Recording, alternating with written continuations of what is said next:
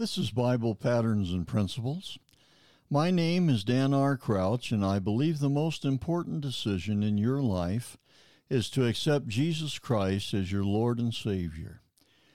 Accepting Jesus is the key to joy, peace, and success in your personal life.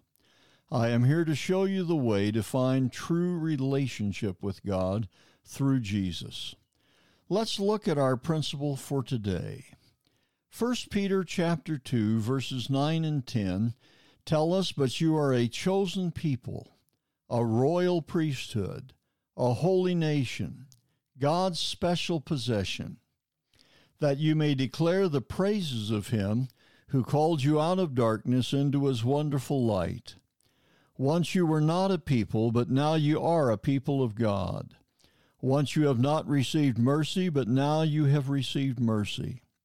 I am sure that you have some special possessions that mean a great deal to you. They have meaning because of the memories they bring or because a special person gave them to you.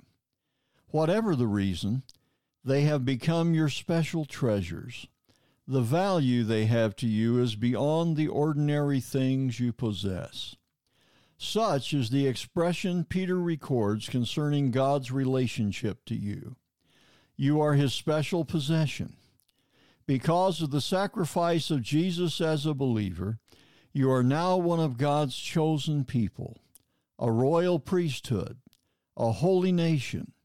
Because of your acceptance of Jesus Christ as your Savior, you have become a special possession of God. You have received the mercy for which the cross of Christ provided for you.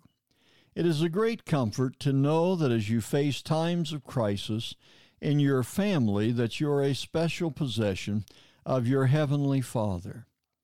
As a devotion in Our Daily Bread declares, we can hear our King and Lord say, "This one I love, this one is mine."